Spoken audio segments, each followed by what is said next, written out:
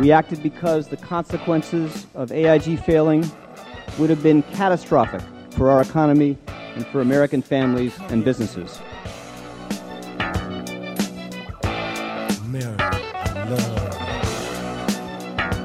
Hello and welcome to NPR's Planet Money. I'm David Cheech-Kestenbaum. And I'm Alex Chong-Bloomberg. Today is Wednesday, January 27th. That was Treasury Secretary Timothy Geithner. You heard at the top of this podcast, as you've heard at the top of many podcasts. He was testifying before Congress about the bailout of AIG. Our topic today, David, is tied to our economic indicator. The indicator is $14 billion. And that is one estimate for the size of California's largest cash crop. Oranges? Nope. Organic milk? No. Marijuana. Thought that number seemed high. I'd say that is just one estimate. It comes from a report in the Bulletin for Cannabis Reform. Know it well. But it's my favorite bulletin. Sorry. It's my favorite cannabis-related bulletin. I'm just trying to make the point that pot is a significant industry. I mean, I don't know what part of GDP it is, all right? But look, I read an actual news story by a real reporter today about how the city of Los Angeles is voting to shut down a lot of the stores selling medical marijuana. And the story said there were about 1,000 stores selling pot just in Los Angeles. Now, David, I know that you've had marijuana as one of your Google alerts for a long time now, and I'm not going to ask questions about that. But you actually did get into this. There's a legitimate economic reason that you're interested in this story recently. You know, I read the story about how the governor of New Jersey this month signed into law a medical marijuana bill, and New Jersey is like the 14th state to pass one. And it mentioned something about how the state was going to help set the price. And I just started thinking, like, what happens to the price of drugs that are illegal when they become legal? Like, do they go up? Do they go down? And I found someone who knows about these things. He's an economist, and he even works at a place you've heard of. Jeffrey Myron, senior lecturer in the Department of Economics at Harvard University. And the paper we're going to talk about, it was actually published in a real journal. Yeah, I was very happy about that. Yeah. It's the Review of Economics and Statistics, yeah. Wow. So you've got a Harvard researcher in a peer-reviewed journal talking about the price of marijuana. Yeah. Yeah. Awesome. The question is really like, how much would marijuana cost if it got totally legalized? Because there's this argument out there that if you legalize drugs, they will get really cheap. I mean, for marijuana, right? It's just a stupid plant. You know, how much can it cost to grow a plant, right? It should be like lettuce or something. Right. And actually, it doesn't matter which side of the legalization debate you are on. Both sides make this argument that if you legalize drugs, they will get cheaper. And it makes some sense. Say you're a drug dealer sneaking cocaine into Miami. You need fast boats. You need maybe a helicopter. You need guns, thugs, money for bribes. And all that, of course, adds up. Plus, if you have enough guns, maybe you have a monopoly and you could jack up the price even more. Yeah, it totally makes sense, right? And there are numbers out there saying that if you make drugs like heroin or cocaine or pot legal, the price will plunge. It'll go way down. And some people say it'll go down like, a factor of 100 or 1,000. Wow. So if it costs, I don't know, $1,000 an ounce, I have no idea. It would cost $1 an ounce or something. Yeah, way on sale. Everything is on sale. So both sides make this argument. And the people who want to keep pot illegal say, it's going to get cheaper, and that's bad because more people will end up using it if it's cheaper. And, of course, the people who want to legalize pot say, dude, exactly. Make it cheaper. I can do more drugs. Yeah, it's making me bankrupt, right? Right, exactly. Right. So Jeffrey Myron, he actually thought these claims, they were wrong. He says there's no way making drugs legal will bring the prices down by, 1,000 times. And so how does he know? He decided to compare the markups for marijuana, cocaine, and heroin with other stuff. I went and got data for a bunch of legal products like coffee, chocolate, potato chips, tobacco, a number of things that are produced as an agricultural product on a farm. You can get the farm gate price, the price of the raw materials as they leave the farm. Right. And we can compare it to the retail price at which it's sold in stores to consumers. And these are all legal. Potato chips, totally legal. These are all legal. Okay. Well, I'm looking at your paper here. Actually, you write that there's if I go buy a candy bar, milk chocolate at the corner store, it's an 88 times markup or 88%? 88 times. 88 times, so 8,800%? That's right. But of course, think about all the time and effort it would take you to actually sort of live in a climate that will support the cultivation of cocoa beans and to go through all the steps and culturing them and curing them so that they can be made into chocolate. Yeah, and whatever, into but sugar. 88? That's a huge markup. We're not talking double, 88 times. I agree, but that's why I looked at lots and lots of different products, because if you there are other things that might be going on that make it a little messy. So I wanted to see if it were true generally that when we take goods that start as life as an agricultural product from some farm and they end up as some highly processed, refined consumer product, we see these big changes, these big markups, and we found very consistently that you did. Now, as you know, there's a big range. Sometimes it was 50, sometimes it was 200, a few cases it was 400 or 500. So that suggests that just because we see that big markup for coca or heroin, it doesn't prove that price would fall by 1,000 to 1. I mean, when you study economics, one of the things you learn is that in a competitive market, no one's supposed to be making a lot of money, and pretty quickly the price should be driven down to, close to the minimum, right? But there's still this huge markup for these products. Why is that? What are the things that go into that? Well, there's lots of different steps that go into getting it from the farm gate to getting it to the retail. There's the transportation cost, there are insurance costs, there's distribution cost of having a lot of stores or middlemen who are willing to take your product and then distribute it out to the retail stores. There's advertising in the cases of most of these products. And there are all sorts of other things that you and I probably don't even really think about because we're not in the business of actually making these goods, but all sorts of little things that add to the cost. So suppose we compare illegal drugs to, potato chips, coffee, chocolate. How does the markup compare? You've just told me there actually is a large markup for ordinary things. How does that compare to the markup for illegal drugs? So we find that the markup for illegal drugs indeed seems to be higher, significantly higher than those for legal products. But if you use the legal products as a benchmark, I think you'd come to the conclusion that cocaine roughly is probably 2 to 5 times more expensive now than it would be in a legal market. Heroin, even much more. It may be 15 to 20 times more expensive than it would be in a legal market. So the general conclusion that prices would drop substantially is correct. My claim is mainly that it was been way overstated by how much it would drop. Alex, you know what I love about this? It gets at that question of why anything costs what it costs. When you look at something in the store, what is in that price tag? I have to say I'm still surprised that the markup for illegal drugs isn't worse, though. Yeah, I mean, imagine, let's take chocolate chip cookies. Imagine they were illegal, and you had to get them in from Canada, and you had to sneak them across the border, and you had to create a false bottom in some truck and fill it with fake products to throw off the customs inspectors, and then you had to trust whoever drives that truck isn't going to disappear with all your cookies. I mean, I know the cookies would be very, very expensive. A lot of overhead. Yeah, a lot of overhead. So I asked Jeffrey Myron about that, and he said, well, there are a couple of things going on. One is that the drug enforcement agents may not be as good as you think they are at making things hard for the drug dealers.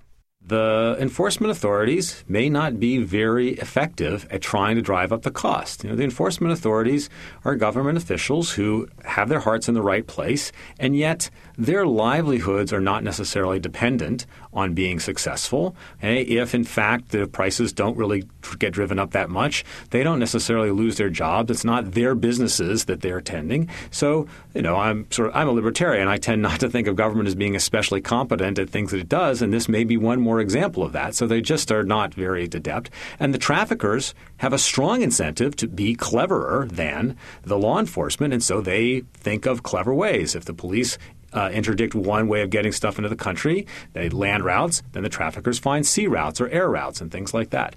So I think that's the key reason. The second is that there's just zillions of people out there in the country who are looking to make a profit. If there were really significant profits, then we would see people move into that industry to try to compete away those profits. And that's true in an underground market as much as in an above-ground market. In other words, if I were overcharging for my heroin in Baltimore, there's probably going to be some competition, and someone's going to try and undercut my price a bit and steal my That's customers. right. People are going to go up to Philadelphia where it's a little cheaper and bring it back down and arbitrage away that excessive price that maybe is occurring in Baltimore. I saw that on The Wire. Point in time. Absolutely. What a great show. There's another component that if I'm bringing in heroin and cocaine illegally, I don't have to pay taxes, so it's going to be so I'm saving money that way. Another potentially significant reason, and one I sort of documented in my own research, is that if you're a legal supplier, then you are likely going to comply with a whole set of cost-increasing policies, taxes, laws against using child labor, environmental regulation, OSHA regulation, a whole bunch of things. If you're a black market supplier, you're already evading the law. You're already hiding your activities from the police, so you're not going to bother to comply with all those things. So it's a very simple example. There's tons of underage labor that's utilized in the illegal drug industry. Okay? If you run a McDonald's, you don't do that because you'd get caught and you'd pay a fine for using underage labor. But if you're a cocaine trafficker, you might as well use the cheapest labor you can get, and that might mean 10 or 12-year-olds. I see. So that's another reason why black market prices might not be as high as you think, because they're saving money in all these other ways. They're saving money by not paying taxes and complying with all sorts of regulations. I love well, first of all, I love how economists find a way to get words like arbitrage into any conversation. But I also love how, actually there's all these factors at work that actually make illegal drugs cheaper than legal drugs. It could be you legalize it, that the price is going to go up away. because you have the paper's pretty great. I mean, it's just interesting to see this intersection of these two topics, because it's an economic paper, but in the middle of it, he lists the steps you need to make cocaine to kind of add up the pieces. 1, raw coca leaves are picked by hand, dried in sun, and marketed. 2, dried coca leaves are mashed with water and sulfuric acid. Right. Anyway, he says that this, what he thinks is false argument about how much prices would drop. It's made by both sides of the legalization debate, but there is this other economic argument, and it's just made by one side, and he says it's also wrong. It's an argument the pro-legalization side makes, the side that wants to make marijuana and drugs legal. And the argument is, hey, legalize pot because it will make the government money. You're going to save all this money on law enforcement and put a tax on it. And actually there's a bill in California right now that would legalize pot and tax it. The argument, has a sort of good history because that's one of the main arguments made for repealing prohibition in the 1930s, partially because U.S. didn't have much experience with income tax at that point. The rates were very low. So if you're going to tax something, they wanted to go back to taxing alcohol. Really? It was financial? I didn't know that. That was one. That and the crime. Those were the two arguments that people made. I see. Okay, and the Great Depression. It wasn't that this is crazy. It wasn't that this is crazy. It's just alcohol. People like to drink. It's all right. Well, people have been making those arguments all along. But what changed was the crime rate soared, all the Al Capone stuff. The Great Depression seemed to created, they thought, a need to raise more taxes. Of course, that's backwards from the standard Keynesian view. But at the time, they thought that raising taxes and balancing the budget was a good idea. Uh-huh. And one of the arguments that had been made for alcohol prohibition was it would guarantee prosperity. And so this big downturn that was pretty obvious by 31, 32, made it seem unlikely that prohibition was in fact guaranteeing prosperity. Because it would end addiction and addiction. It would would end workplace accidents. It would more broad. It would end people coming to jobs, under the influence of alcohol or going out at lunch and drinking a lot of beer and coming back and not being productive in the workplace. Well, that was one of the big arguments that was made for alcohol prohibition. So one of the big arguments made for prohibition was economic, was that we'll get an economic boost from this, it'll save lives. And then one of the arguments made for getting rid of prohibition was also economic, which is that, hey, this is going on, it's expensive to try and stop it from happening, and we could tax it. That's right. That's exactly right. I'd never – had you heard those arguments? No, I didn't know. So anyway, so the claim is that legalizing pot in California and taxing it will raise $1.3 billion, which the government of California desperately needs. We're constantly hearing about the budget crisis there. But Myron says when he does the math, he gets a much smaller number than $1.3 billion. But my numbers are like an order of magnitude smaller. In fact, 10 times smaller? Well, 1/10. Yeah. Than the numbers these guys come up with. And it makes me very nervous because, one, I just think I think it's going to be bad to look as though they sold the public a bill of goods, to claim it's going to raise $1 billion and in fact raises $100 million. Now, $100 million isn't nothing, but compared to the size of the California budget deficit, it's nothing, pretty much rounding error, right? It's pretty much nothing. My estimate for the whole U.S., adding together federal and state, entirely, is only about $75 billion, and that's from full legalization of the every single drug. So again, $75 billion compared to our budget deficits, maybe it's not irrelevant, but it's pretty small. Why is their number 10 times larger than yours? Why do they say it'll save in California? It'll raise $1 billion in California. And you say only $100 million. In essence, their estimate of the size of the industry is much, much bigger than mine. So I relied on one particular source for the size of the industry, and I relied on it for two reasons. First is that it's a government source. It's a study commissioned by the ONDCP, Drug Czar's office.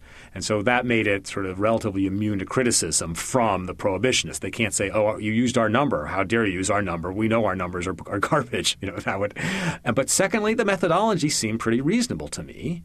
And it implies an industry that's, maybe somewhat smaller than the tobacco or alcohol industries, but roughly in that ballpark. And that seems imaginable to me. The numbers that some of these other guys have come up with imply that the legalized marijuana industry would be, 2, 5, 10 times the size of the current alcohol tobacco industry in the U.S. It just, to me, doesn't pass a sniff test. Alex, I should point out that Jeff Myron, by the way, he is in favor of legalizing drugs. He said he's a libertarian, but he thinks that because he thinks people should be able to do what they want as long as they're not hurting other people. But he says as an economist, these numbers just bug him. The numbers being thrown around really bug him. They seem wrong to him, so he feels the need to set the record straight. He says you can argue for legalizing marijuana, but don't say it's going to make us a lot of money. Right, and it's fairly compelling if they're arguing that the size of the marijuana industry is 10 times larger or 5 times larger than all alcohol. That seems pretty fishy to me. Dave, I have just one more question, though. Oh, yeah. Don't worry. I asked it. What's your favorite drug? My favorite drug is Sapphire Gin.